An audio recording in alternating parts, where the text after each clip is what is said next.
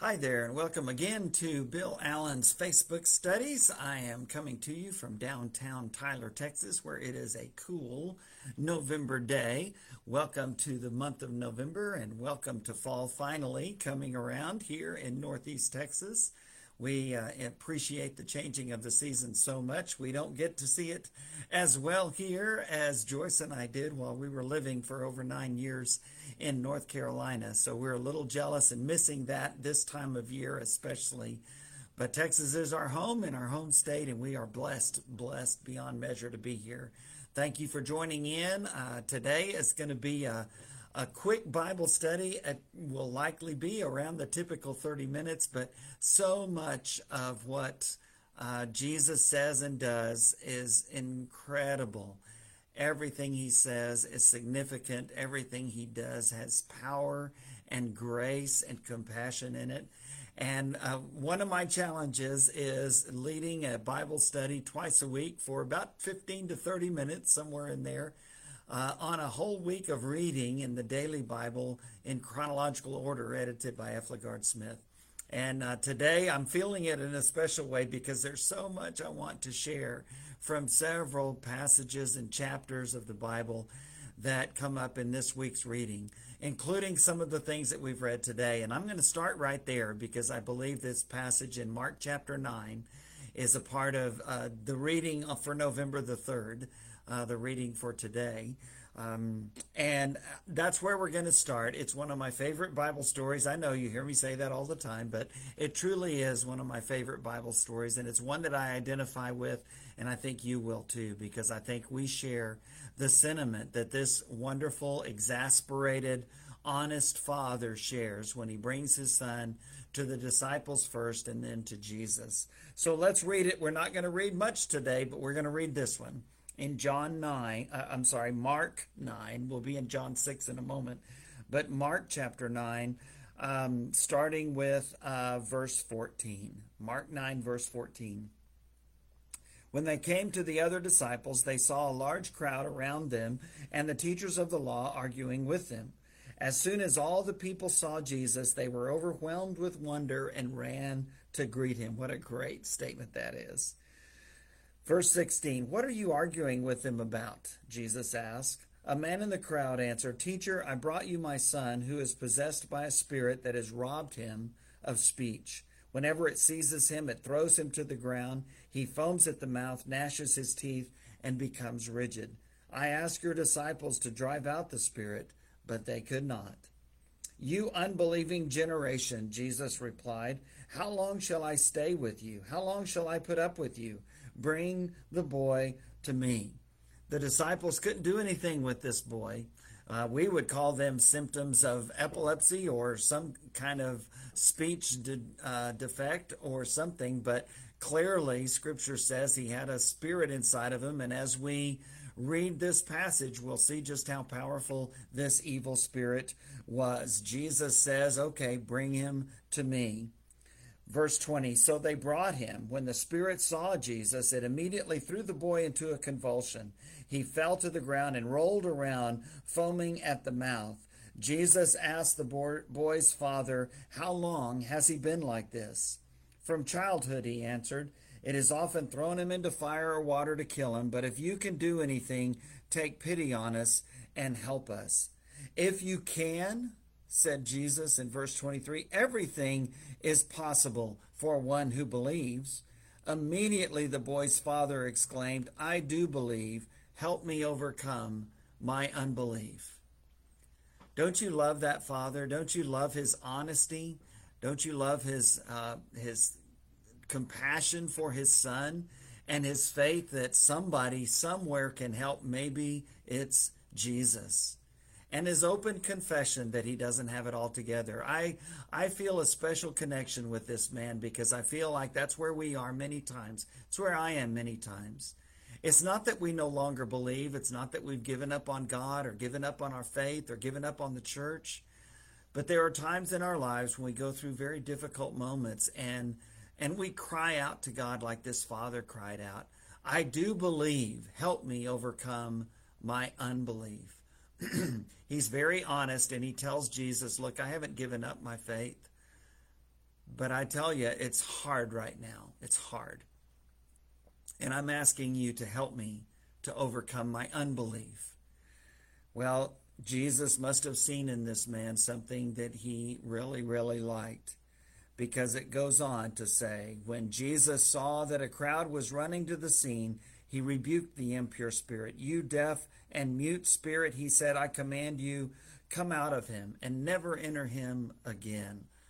What welcome words for this father and this son. The spirit shrieked, convulsed him violently, and came out. The boy looked so much like a corpse that many said, he's dead. But Jesus took him by the hand and lifted him to his feet, and he stood up.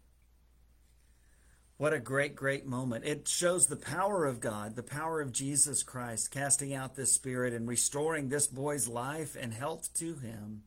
But it does far more than that. It demonstrates Jesus' compassion on a father and a son, but it also demonstrates where we are in much of our lives, and many times, in many ways. Christianity is not something where you read through the Bible and it promises, oh, if you'll just become a Christian, all of the problems in your life will go away. That's not true.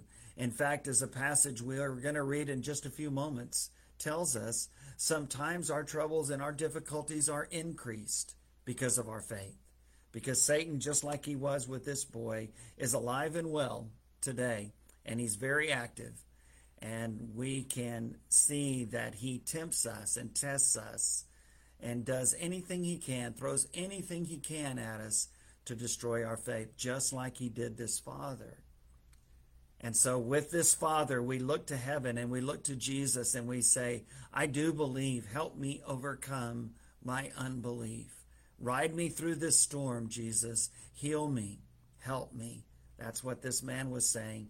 That's what we say so much of the time as well. I do believe. Help me overcome my unbelief.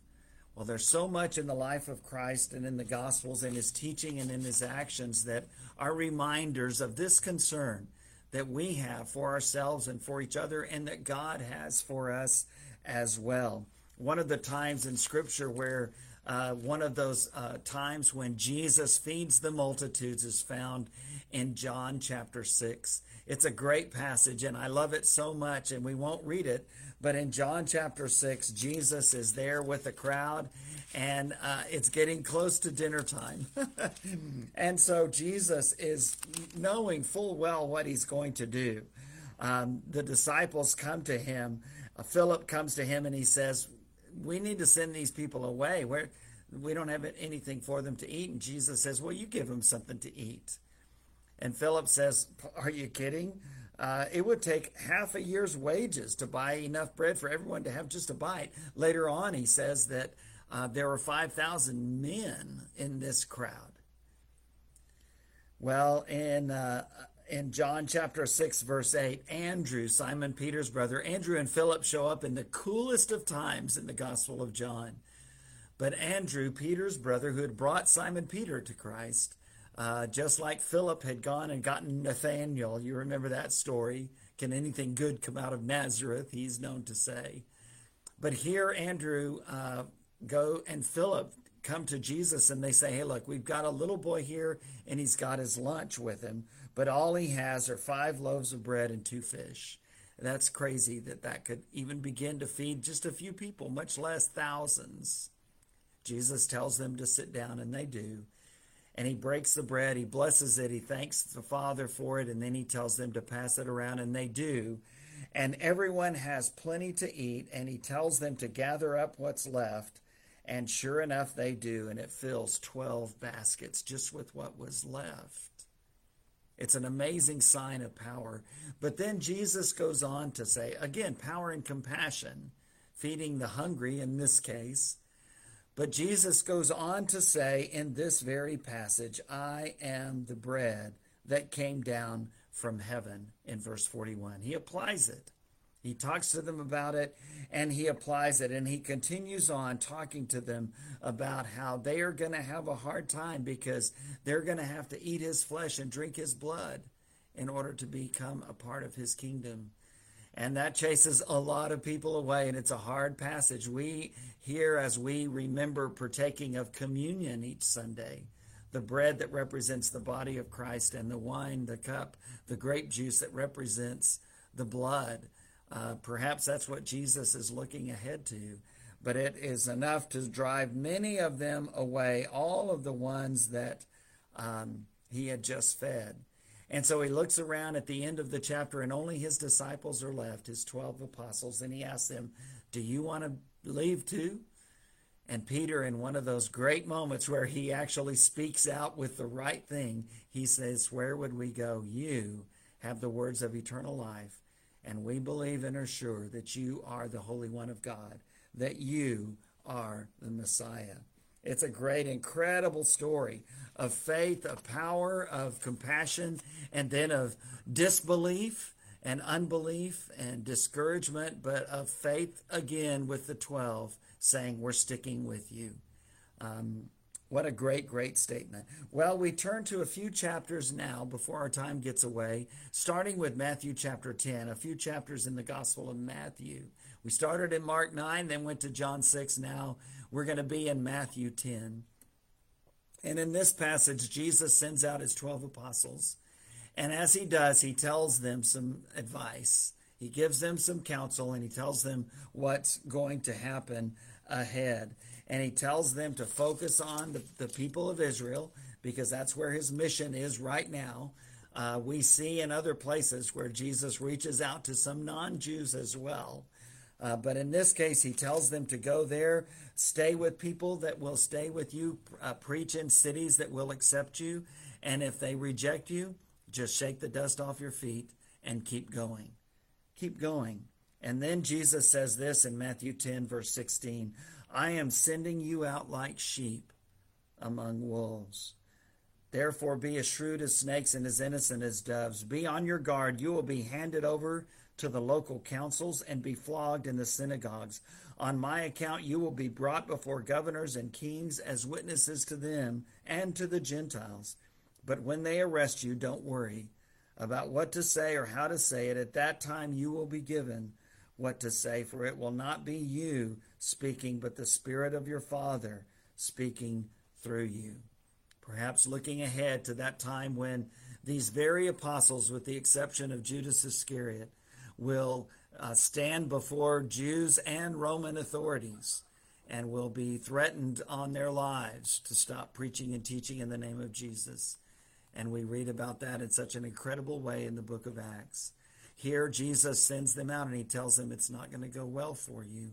There are going to be people that are going to reject you, powerful people. Later on in John, as Jesus meets with his disciples towards the very end of his life almost, he shares at the beginning of John 16 that people are going to even put you to death thinking that they're serving the Lord.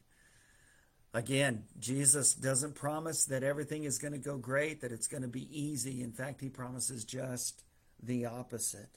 And he tells them, look, you're going to suffer just like I'm going to suffer. And he doesn't hide anything from us, but he challenges us. And he tells us that we've got to love him most of all, even more than this suffering that we are experiencing.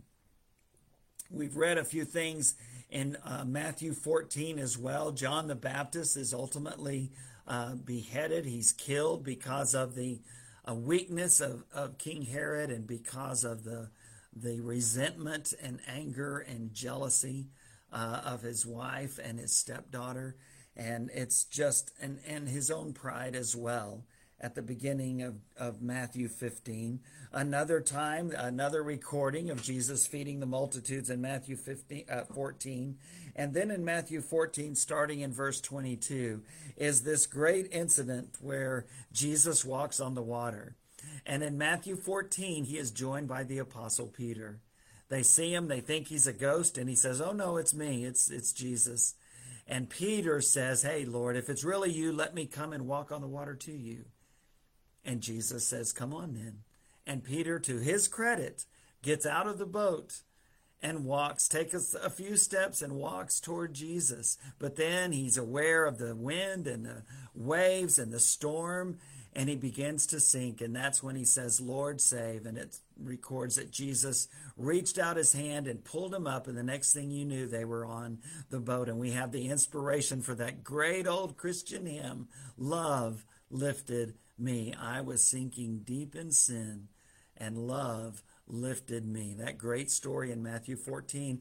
And we forget sometimes that Peter, before he started sinking, he was actually walking on water.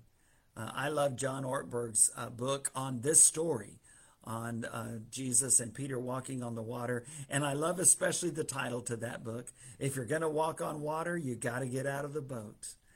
He talks about thinking through before you take a risk and making sure that this is what Jesus is calling you to do.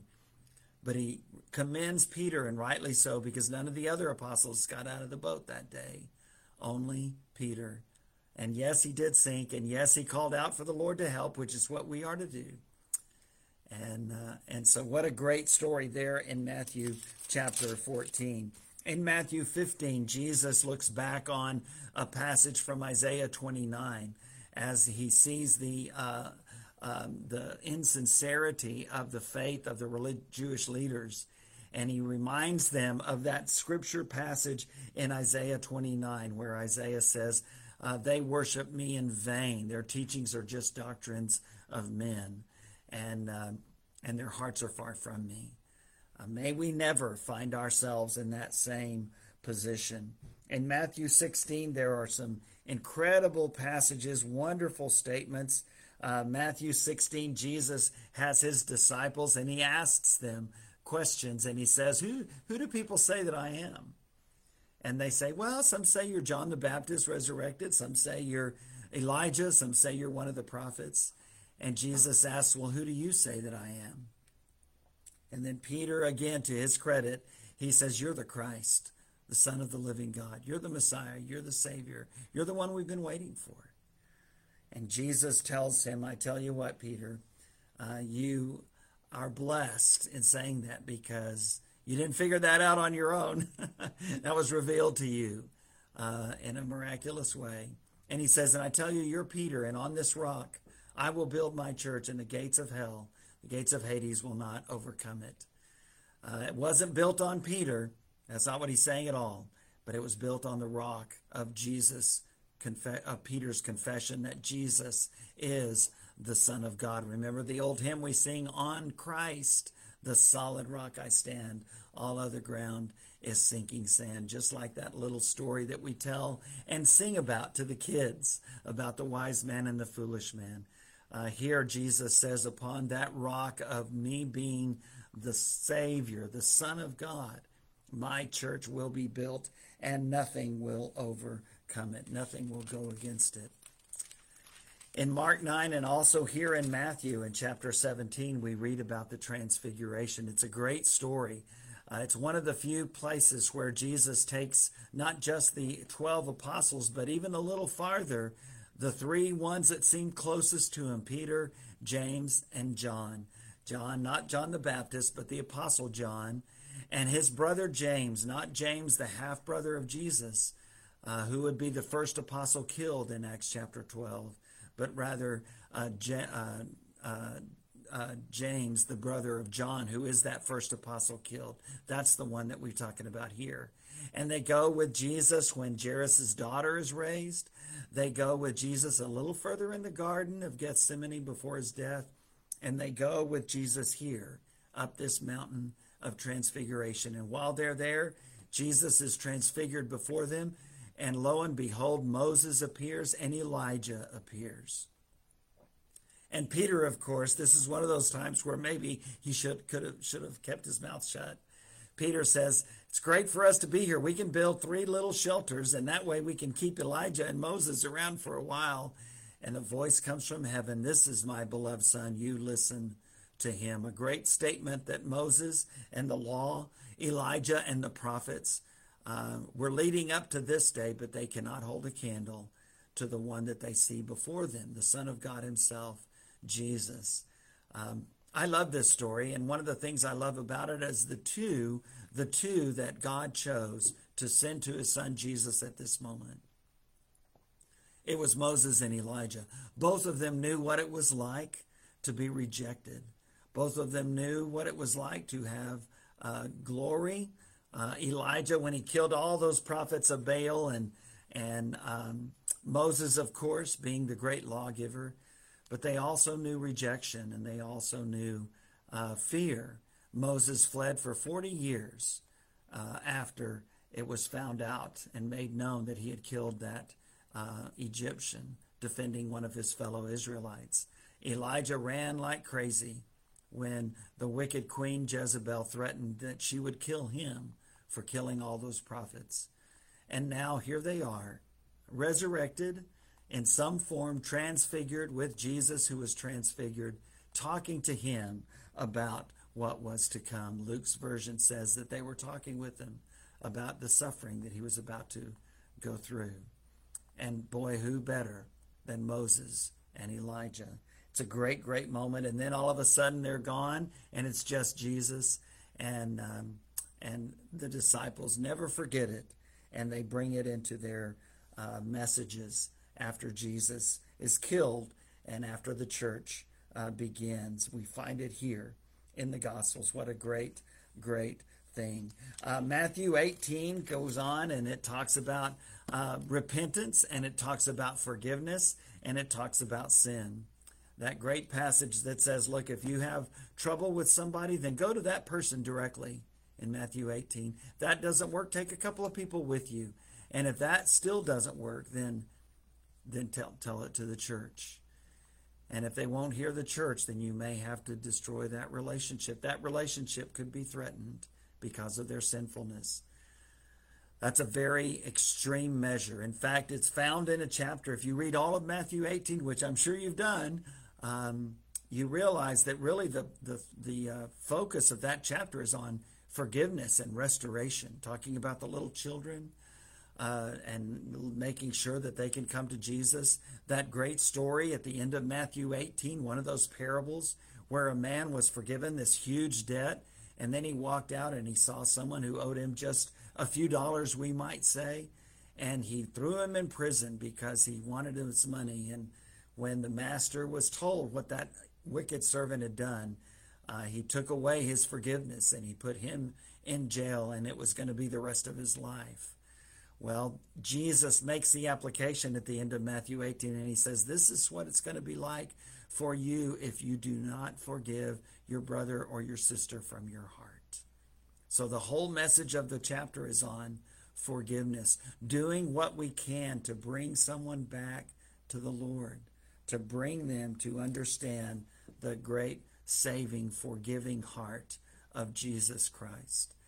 Well, that's a quick run through of a lot of stories, and there's so many more, as you know, that we've been reading, and we will continue in the Gospels for another couple of weeks or so before we open up Acts chapter 1 and the great story of the Church of Jesus Christ and the rest of the New Testament. But as you read through these stories, just pause for a moment and hear what that Holy Spirit is telling you through the inspired Word of God. See the compassion and the power of Jesus Christ like we've never seen before or since, ever, on this earth. And look into his heart and into his eyes and feel his love for you. Feel the power, just like when he was walking on the water and had Peter walk with him. When he fed multitudes from just a little boy's lunch. Hear his warnings about how it's not always going to be rosy for us, just like Isaiah heard.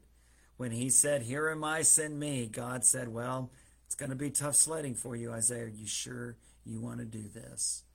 Jesus tells us at times it's going to be tough. In that passage we didn't refer to this time, but we will in the future, John 16, verse 33, when Jesus says, in the world you will have trouble. And that's true. But he goes on to say, I have overcome the world. And in the same way, Jesus gives us assurance, just as he did his disciples in the verses that we've read today. And when our faith is threatened, and when we feel like giving up, and when we feel like, boy, this is tough, let's remember that wonderful story that we started with in Mark chapter 9. That father of that son who was suffering so much, and he had done everything he could, and he takes him to the disciples and they can't help, even though he had hoped they would. And Jesus comes along and he brings his son to Jesus and he says, if there's anything that you can do to help, if you can help, please do so. And Jesus, if you can, everything is possible for the one who believes. It's a bit of a rebuke, actually. And yet we answer with this, Father, I do believe. Help me overcome my unbelief. If you'll pray that prayer when those times are tough, I fully believe that Jesus will answer it the same way he answered it for that father. That he'll put the things in your life that you need to give you that encouragement that you need to get you over this hump, to get you over this mountaintop and through this valley, so that you will be able to be assured in your faith and to know that even in those low times, Jesus has not given up on you. He has not forsaken you. He's promised, I will never leave you. I will never forsake you. I will be with you forever to the very end of the age. May God bless you over these next few days, and I'll see you on Tuesday.